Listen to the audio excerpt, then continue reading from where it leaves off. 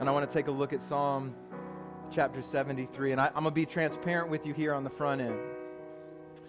This is a psalm that has meant a great deal to me over the past couple months. It's one that God has planted me in as I've wrestled through some stuff in my faith.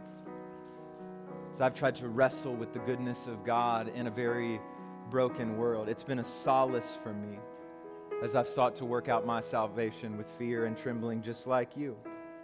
And so what I'm trying to say is that I have needed to preach this psalm to myself multiple times over the past couple months, and throughout this series in the Psalms, the Spirit has just been pressing me to preach it here. We've been in a summer in the Psalms, and it's supposed to be like 97 this week, so it's still technically summer. So we're gonna go for one more, but the Spirit has just been pressing it on me, and so I'm assuming, and this isn't a cheap ploy as a pastor, I'm just assuming that there's some people here who need this psalm as much as I have the past few months. But maybe that's not the case.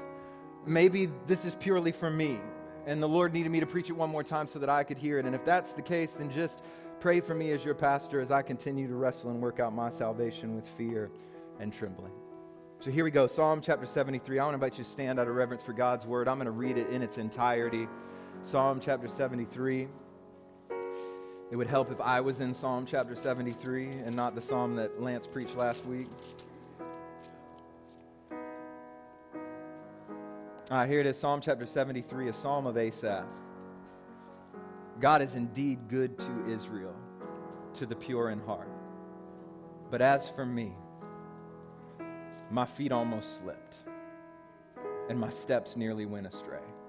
For I envied the arrogant. I saw the prosperity of the wicked. They have an easy time until they die.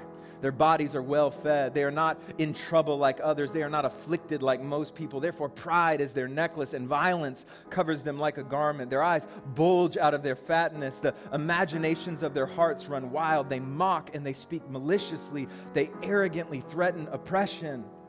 They set their mouths against heaven, and their tongues strut across the earth. Therefore his people turn to them and drink in their overflowing words. The wicked say, how can God know? Does the Most High know everything? Look at them, the wicked, they are always at ease, and they increase their wealth. Did I purify my heart and wash my hands in innocence for nothing? For I am afflicted all day long and punished every morning. If I had decided to say these things aloud, I would have betrayed your people. And when I tried to understand all this, it seemed hopeless until I entered God's sanctuary. And then I understood their destiny. Indeed, you have put them in slippery places. You make them fall into ruin. How suddenly they become a desolation. They come to an end, swept away by terrors. Like one waking from a dream, Lord, when arising, you will despise their image. When I became embittered and my innermost being was wounded, I was stupid and I didn't understand. I was an unthinking animal toward you, yet I am always with you, and you hold my right hand. You guide me with your counsel, and afterwards you will take me up in glory. Who do I have in heaven but you? And I desire nothing on earth but you. My flesh and my heart may fail, but God is the strength of my heart and my portion forever. Those far from you will certainly perish. You destroy all who are unfaithful to you. But as for me, God's presence is my good. And I have made the Lord God my refuge, so that I can tell about all you do. And this morning, church, I want us to consider this idea. I almost slipped. Let's pray. Heavenly Father, God, I ask that you will give me physical and spiritual strength to preach your word to your people, for we are ready to hear from you. It's in Jesus' name. Amen. You may be seated.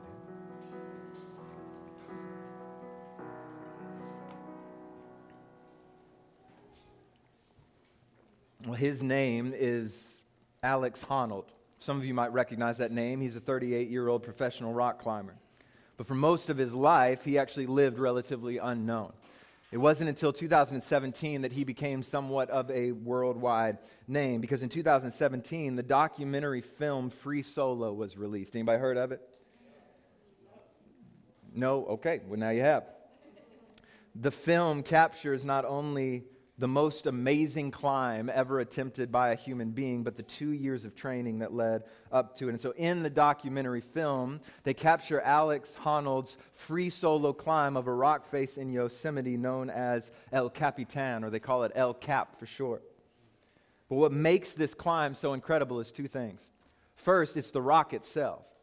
So this is a rock face in Yosemite National Park that extends up over 3,000 feet from the base to the top. Think about that, 3,000 feet in elevation, with the majority of the rock being a nearly vertical ascent. It's one of the most difficult climbs in the world. But the second thing that made it so incredible was, as the name of the documentary tells you, free solo, Alex Honnold did the climb with no ropes and no safety equipment. So for just under 4 hours, Alex climbed from the base of the rock to its summit. Spoiler, he made it, okay? But what I found so interesting about the documentary is that when you actually listen to the people making the documentary, when you listen to his friends speak about the documentary, his family, no one wanted him to do this. And the reason that everyone gave in their own words was because they knew that one slip, one stumble without anything to hold on to, or could we say without anything holding on to you, would more than likely prove fatal. Listen, I watched the documentary. I knew he made it. I watched the documentary, and at the end, I had to change my shirt. I was sweating. I wasn't even there. I was in my bed, chilling, good, and I'm just sweating because I'm like, please don't slip, please don't slip, please don't slip. They understood the consequences of slipping. We understand the consequences of slipping. What I want to propose to you this morning is that Asaph in Psalm 73 knows the same thing. Not in terms of rock climbing or extreme sports, but Asaph understands that when it comes to our faith, two things are true simultaneously. First, that slipping has dire consequences. But second, that even the most faithful can find themselves on the edge. So what I want to do this morning is I just want to walk through this psalm with you. Walk through Psalm 73. I don't necessarily have points for you this morning. I'm trusting the Holy Spirit's going to give you those. I just want to walk through it, highlight a few sections in this psalm, some truths that God has been pressing on my heart as I have sat in this psalm for the past few months. So the psalm begins like this. It says, Psalm 73, a psalm of Asaph. Now let's stop right there. That superscript is actually very important for us. So we got to pay attention to those things. I know y'all theological scholars, you know all this. Let me just reiterate it for my own well-being, right? We know that the chapters and verses weren't added until later in the Bible for our convenience, right? But the superscripts and the subscripts are inspired by God. That phrase, a psalm of Asaph, God wants you to know who wrote this psalm. This is a psalm of Asaph, and I've got to be honest with you, I find great comfort in those first 4 words, a psalm of Asaph. See, here's what I mean. Asaph is a significant figure in the Bible. He comes from, if you will, religious stock. He is a Levite, a descendant of those who were gatekeepers in the temple. He was appointed by King David himself to oversee all of the musical worship for Israel. And then later on, you know he's good, because then later on, David's son, King Solomon, invites Asaph to sing at the dedication of the temple. 12 of the Psalms in our Bible are attributed to him. And what I'm trying to get you to see is that Asaph was a man of spiritual position for the people of God. He was a man of spiritual maturity. He was set aside to be used by God. So in other words, he's not a new convert. He's not someone who's unseasoned in faith. He knows the Word of God. He has studied the past deliverance of God. He has experienced the hand of God. And yet it is this man who says in verse 2, "But as for me, my feet almost slipped." Here's why this is a comfort to me. Because it reminds me that in this life, your position does not protect you from struggle. That your maturity in the faith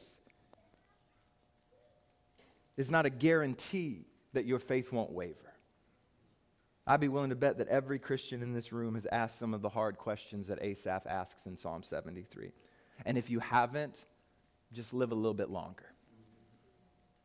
Because there are moments in life, and it doesn't matter who you are, when what we see and feel and experience doesn't necessarily match the theology we know to be true. Are you with me? There are times when the truths we believe about God seem veiled in a world that does not know God. And as one pastor said, it can seem like there is an incongruity with God. It can appear like what he says doesn't actually match what we're experiencing. And we got to be honest this morning that can just be hard. And it will be this perceived incongruity that we see in this text as Asaph wrestles with looking at a world, believing in the goodness of God and looking at a world and saying, but this isn't really good. But before we get there, let me offer this word of encouragement to you on the front end. Though no one is immune from struggling, it was Asaph's struggle that results in this psalm of praise. And the psalm itself does not hide the struggle. No, listen, I need you to feel that with me this morning. We can read this and say, man, what a great song of praise. Because it begins in verse 1 with, God is indeed good to Israel and the pure in heart. And then it ends in verse 28 with, but as for me, God's presence is my good. I have made the Lord God my refuge so I can tell about all that you do. But we can't miss that this praise was birthed out of real pain. We can't forget that, yes, there's praise at the beginning, there's praise at the end, but what about the middle? What about the wrestling and the struggle and the questions that show up in the middle? Because if we're going to be honest with one another this morning, that most of our life is lived in the middle. As we face hard circumstances, hard questions, as life just hurts sometimes, and we have to reckon with the goodness of God and a not so good experience. But what I want you to see is that it is out of a genuine struggle. As Asaph looks at the world and says, this isn't matching up with what I know to be true about God. It's this struggle that becomes the catalyst for praise. And this leads me to believe, oh, church, this is good news, that He's not scared of our pain. That God is not turned away by our wrestling, and that God can meet you in your struggle. God is wise enough to deal with the hard questions that you ask. God is confident enough in Himself to handle your doubt. God is strong enough to carry you in your weakness. What I'm trying to say is that God is not ashamed of your struggle and your wrestling, and you shouldn't be either. And I know I'm on good exegetical ground here. I know that struggle is part of the experience. Do you know how I know? Because do you remember Genesis chapter 32? Thank you, sister. Because if you said yes, I was just going to move on. Y'all got to talk to me, all right? Genesis 32, that's when Jacob is preparing to meet his brother Esau again. You remember the story of Jacob and Esau. It didn't go well. Stolen birthright, all that. Well, he's got to meet his brother again. And Jacob's a little nervous. And so at night in Genesis 32, he sends his wives away. And as he's waiting for the morning to go meet Esau, Jacob ends up wrestling with a man. You remember? Come to find out it was God Himself that he was wrestling with. But do you remember what happens after he wrestles with God? Genesis 32, verse 28, your name will no longer be Jacob. He said, it will be Israel. Why? Because you have struggled with God and have prevailed. Israel means to struggle. God names His people struggle and meets them in the midst of struggle. God identifies with His people in their pain. What I'm trying to tell you, what I'm trying to remember this morning is that God identifies with me in my struggle, and we shouldn't be ashamed of our struggle and our wrestling, because often it's the struggle that is evidence of a faith holding on. Listen, you shouldn't be scared when you question and when you doubt and when you wrestle. You should be scared when you stop. Because the doubt is you wrestling with God saying, I'm trying to hold on. The questions are saying, I'm trying to understand. The heartache, the pain, but you not abandoning your God is a faith that is holding on. It's dangerous when you stop. And Asaph is wrestling with God. We see it in the very first verse we already mentioned. Look at it again with me. It says that God is indeed good to Israel, to the pure in heart. Where do we see the wrestle? Well, here it is. This is an interesting start to the psalm. I underline that word there because it's an important word. That word in the Hebrew that's translated in the CSB Bible as indeed. Some of you might have ESV. I think it says surely right there. But it would be more commonly translated in the Hebrew as nevertheless. But what's interesting is that if you read the psalm in Hebrew, in the original language, that word isn't in the middle of the sentence. It's actually the very beginning of the sentence. He starts the whole psalm with nevertheless. God is good to Israel. Now, that might not hit you like it hits me, but go with me here for a second. I've written a lot in my life. I have. Some of y'all knows I'm in the middle of doctoral studies. I'm writing a lot. I got paperback from the proofreader last year. I thought I was a good writer until I had those 623 edits. No joke, 623 edits. But the note that they did not have was, why in the world did you start a paper with nevertheless? It just doesn't make sense. Unless the psalm that we are reading is the overflow of an ongoing struggle in the life of Asaph. What I mean is it's almost as if we are picking up in the middle of an ongoing conversation in the head and the heart of Asaph. In other words, this isn't a struggle that came because Asaph was simply having a bad day. This isn't Asaph waking up on the wrong side of the bed. This is a soul in turmoil. Now listen, I know that some of you in this room, you got your theology so worked out that you don't have to ask God the hard questions.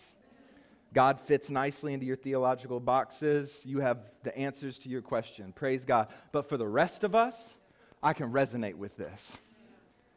I mentioned a moment ago that those moments of incongruity, when what we know about God and His promise doesn't appear to be matching up with the experience of living in this world. And Asaph begins with a declaration of what he knows to be true in verse 1. It is a theological declaration that God is indeed good to Israel, to those who are pure in heart. I know this. Nevertheless, God is good to Israel. He's saying, I know it. The Word of God tells me.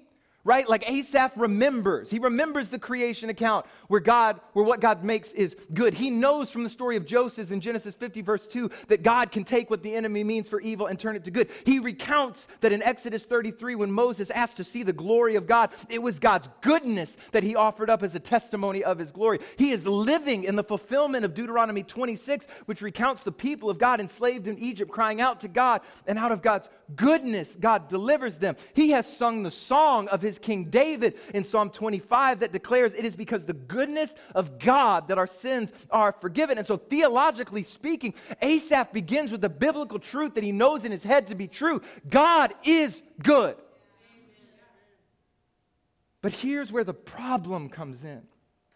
The incongruence, if you will. What he knows to be true theologically is not what he feels experientially. Let me show you. You go to verses 2 and 3. But as for me, my feet almost slipped. My steps nearly went astray. For I envied the arrogant. Here it is. I saw the prosperity of the wicked. So he's saying, I know that you have promised to do good to your people. I know it, God. But it seems like it's those who aren't your people who are flourishing. I mean, he's honest with God. He says what so many of us have thought if we're honest. I mean, you read through it in verses 4 through 9. He says, they have an easy time until they die. Their bodies are well fed. They're not in trouble like others. They're not afflicted like most people. Pride is their necklace and violence covers their garments. He goes on in verses 10 through 12. He says, therefore his people turn to them and drink in their overflowing words. The literal translation of that is that they have drunk up the abundance of God.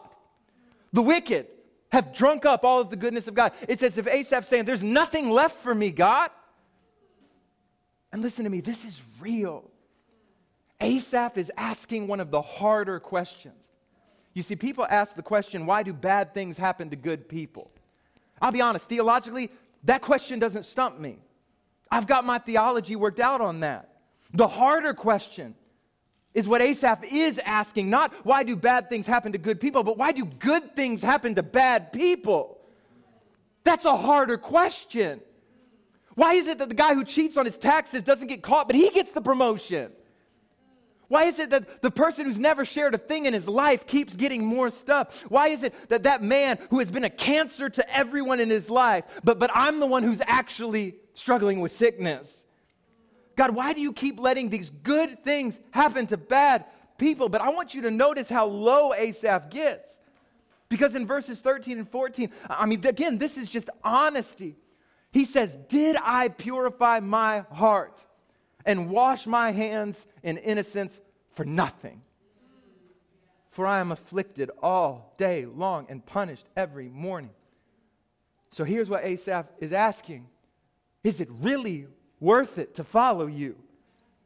He's saying, God, I'm pursuing righteousness. I'm reading my Bible. I'm praying. I'm avoiding the sins of this world. I'm tithing my 10%. I'm loving my neighbor. I'm sacrificing for the good of others. I'm pursuing righteousness. But it seems like the more I pursue, the harder life gets. Have you been there? Okay, some of y'all just aren't being honest with me this morning. Like, I'll just preach to my own self. Michael, you've said this. God, I've devoted my life to serving you and your church. I've spent thousands upon thousands of dollars to get this theological education, to be as faithful to your people as possible. I've sacrificed time with my family to serve you. I've gone to bed spiritually, physically, emotionally exhausted trying to love your body just to wake up to text messages from people who are mad that I didn't do more. God, did I purify my heart for nothing? Did I wash my hands of innocence for nothing? For I am afflicted all day long and punished every morning. But I'll be honest, I feel Asaph's concern in verse 15. If I had decided to say these things aloud, I would have betrayed my people, because I literally stared at my computer screen for nearly 5 hours trying to decide if I would say those last 5 lines about the questions that I have asked God. I have wrestled with the goodness of God and the apparent lack of its presence in certain areas of my life. Can I be honest? I'm wrestling with it right now. I told one of our pastors last week, I just want to win. I just want one thing. To not be a dogfight. But Psalm 73 declares to me that I'm in good company. And maybe you've been there too. Maybe you're there right now. Maybe you have said, like, I just said that. Asaph's in a spot where he is wrestling because he believes in the goodness of God, but things just don't seem good. So what do we do with this? I know you're like, Michael, man, you should have just preached John, because this is a little bit sad. Well, hold on, it gets better. Here it comes. So Asaph is in the place where he says, my feet almost slipped. I almost fell. I was at the point where I was wondering if it was even worth it to follow God. But then, Sunday morning came. Woo! Look at verses 16 and 17. He says, when I tried to understand all this, it seemed hopeless until I entered God's sanctuary. Then I understood their destiny. Let me make it plain for you. That's why y'all need to come to church. I'm glad you said amen, because I'll tell my story. You see, I started off at a young age thinking I have to go to church. And then I started living a little bit. And I said I should really go to church. But I've lived long enough now, I've experienced enough of the pain and the hardship of this world where now I declare I need to go to church, because there's something about coming into this place to worship God. There's something about gathering with the people of God and singing praises to His name. There's something about sitting under the Word of God that can make sense of the incongruity we so often experience. Sometimes when I'm so mad that the world seems to have so much more than me, I need to be reminded, if I could have anything, let it be your eyes on me. Sometimes I just need to be reminded there's no need to worry in this present suffering, because there'll be glory after this. You see, when we enter the sanctuary of God, when we come into the presence of God, God has a way of shifting our perspective.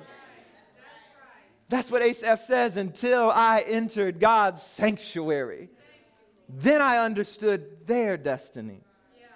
See, he's saying when I took my eyes off of God and placed them on the things of this world and the people around me, none of it made sense. When I looked out, it didn't work. But when I looked up at the God who is good, it all made sense.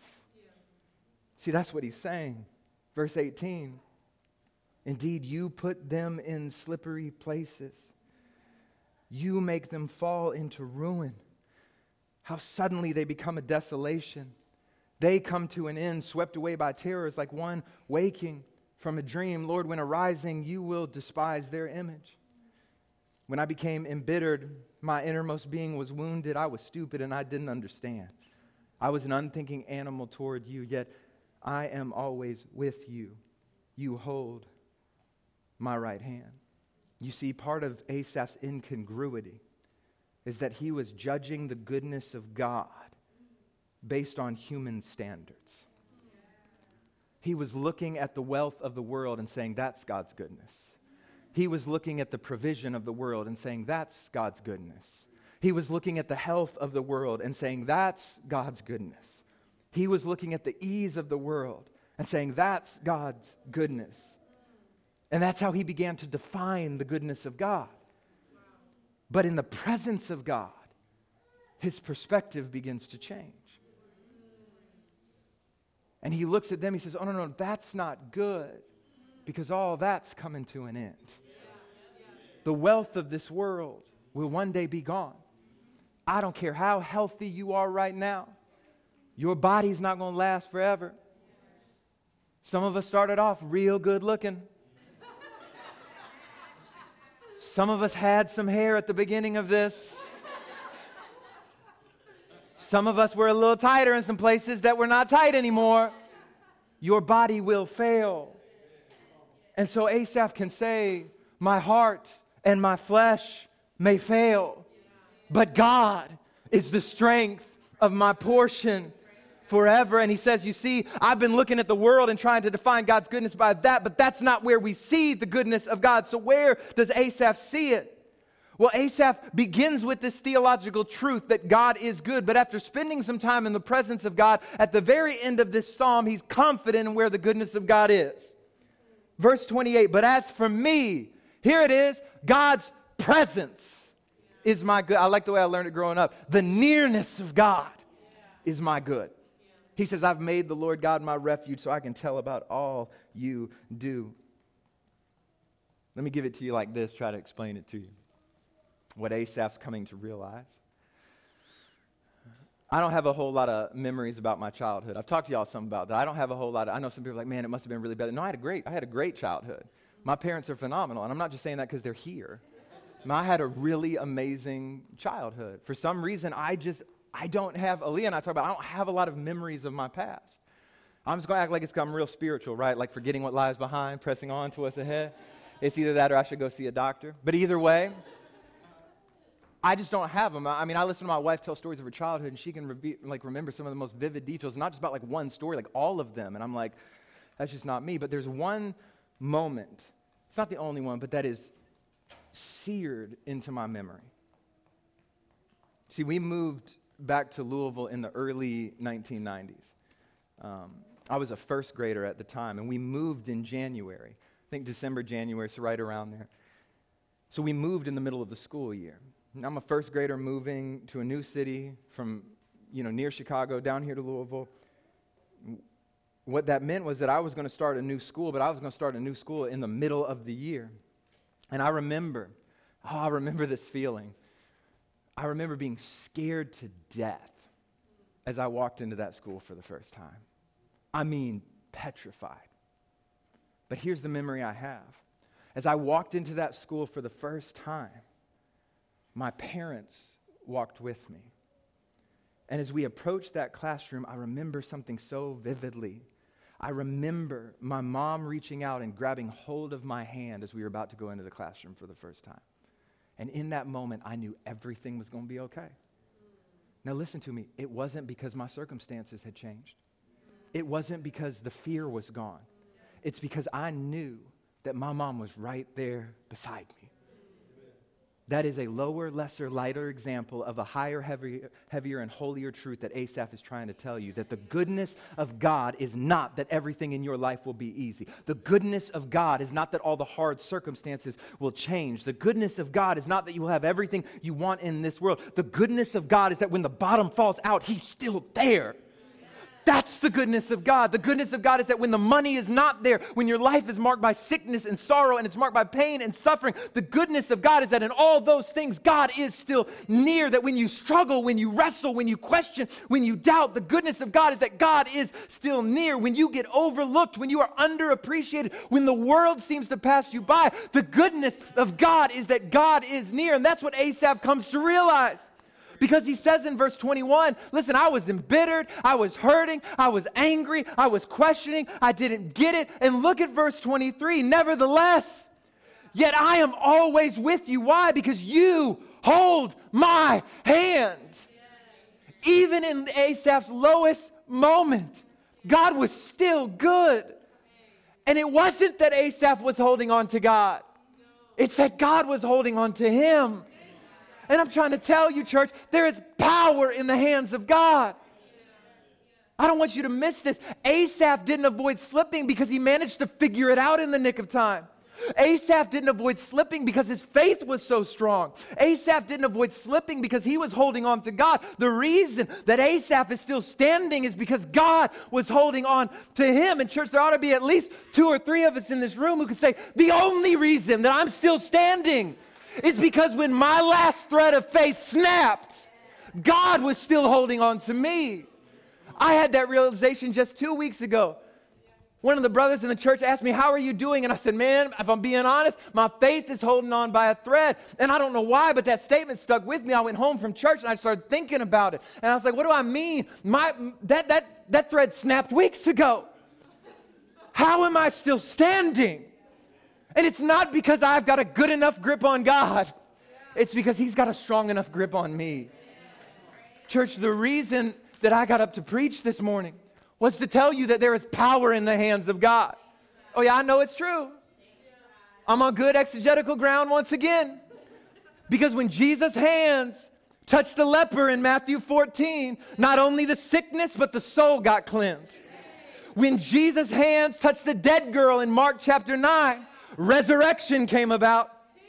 Put 2 loaves and 5 fish in the hands of Jesus and watch him feed the multitudes. Those didn't do it for you. Let me give you one more. Put nails in his hands and watch as salvation flows. That's the gospel we believe. That when we couldn't get to God, he's so good that he came near to us. That he lived the perfect life we should have lived, but we can't. And he was righteous in all of his ways.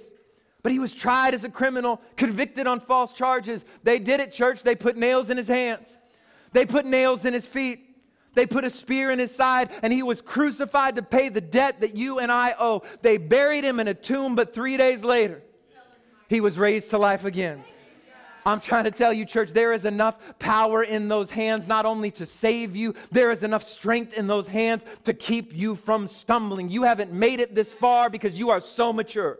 You haven't made it this far because you pulled yourself away from the edge. You haven't made it this far because of your own strength. And there ought to be at least 2 or 3 of us who can shout with our brother Jude, now to him who is able to keep you from stumbling and to make you stand in the presence of his glory, blameless, with great joy, to the only God our Savior, through Jesus Christ our Lord, be glory and majesty and dominion and authority before all time, now and forevermore. Amen. Church, I'm done. I'm in my seat. But as for me, the goodness of God, the nearness of God is my good.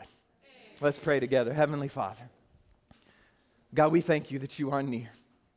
You are near to us in our pain and struggle. You are near in our sorrow, but you are near in our joy and our triumph. God, you have always been near.